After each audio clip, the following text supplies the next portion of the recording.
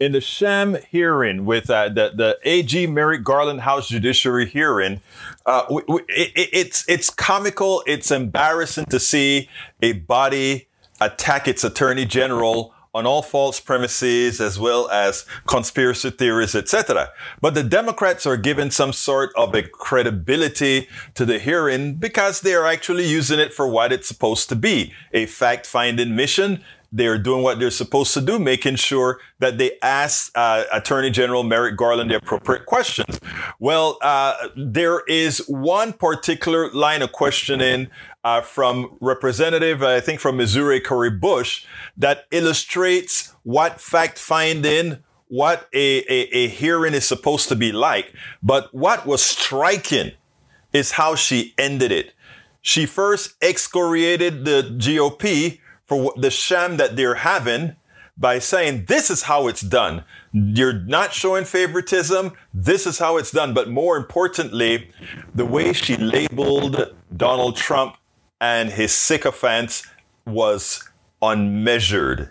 It was unmeasured in the way it provided that oomph to the hearing. I want you to listen to this, then we'll take it on the other side. I also like an update on when the department will respond to the Oversight Committee Democrats' letter from June 2021 about the memo issued by the Trump administration's Office of Legal Counsel concerning the Equal Rights Amendment. That deeply flawed memo is preventing the Archivist of the United States from publishing the Equal Rights Amendment as the 28th Amendment. I know that OLC issued a short clarification after you took office, but the wording was not a clear repudiation of the Trump-era memo. I urge you to fully withdraw the Trump OLC memo, which is baselessly obstructing constitutional gender equality for all.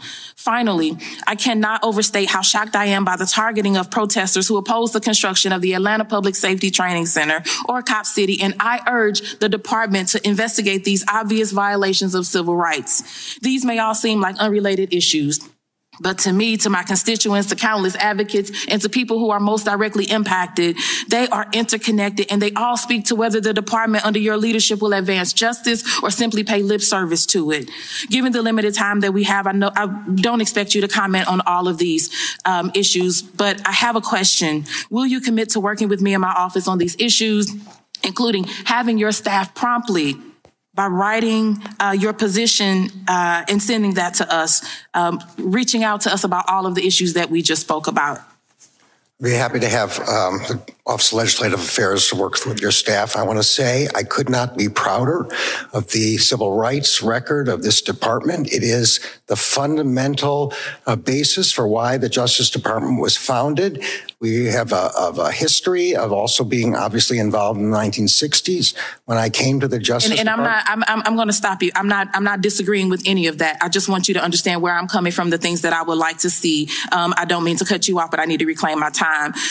Finally, I want to remind everyone yet again that this is what good faith oversight looks like, not the Republican playbook of running interference for a twice impeached, 4 times indicted white supremacist demagogue who would rather overthrow our democracy than admit he lost an election. Thank you, and I yield back.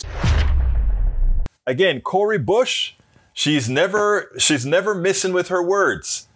And she didn't miss her words this time, but in this case, as well as in many other cases, we can easily say it's apropos. We spend a lot of time deconstructing the news, trying to parse it into a form that everybody can understand. We try to find those little nitpicks where it flies above the fray, etc.